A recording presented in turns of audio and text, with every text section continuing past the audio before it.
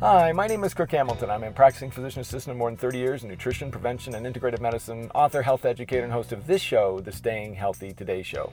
Today's show topic is strength training and aerobic training benefit diabetes. I'm at a cardiometabolic conference, which means I'm at a conference where they're looking at how to approach people with high blood fats and cardiovascular risk factors, being overweight, and blood sugar and insulin problems. And Dr. Tim Church, an MD, PhD, a specialist in this area, did a study where they took people who were diabetics and they put them on a walking program of 140 minutes per week. Then they did a strength training program in another group that just did that 2 times a week for 20 minutes, 10 to 12 repetitions each. And then they did a third group which did a combination of both, but they didn't do as much aerobic training. They did 110 minutes per week instead of 140.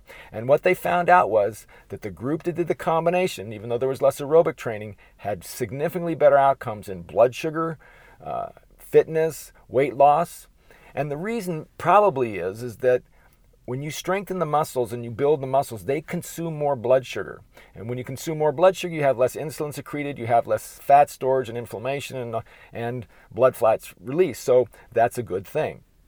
So what I share with people is actually very similar. In my Triad exercise program, I encourage people to do daily aerobic exercise, about 30 minutes, and then I encourage them to do strength training. I call it circuit training, where you go from station to station, 6 different arm exercises, 6 different leg exercises, 10 to 15 repetitions each, and you don't stop, and that takes about 15 minutes. The total of my workout that I do, and he really likes interval training. I do 10 to 15 minutes of interval training on a stair climber, and then I do 10 to 15 minutes of this type of strength training, and then I do my yoga for 10 or 15 minutes elsewhere or in the same gym.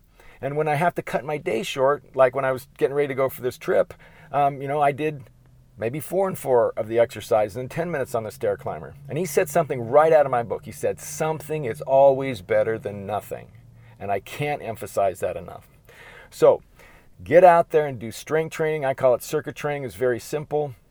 A person can show you once how to use machines, or you can figure it out yourself. You don't need a personal trainer for a long time.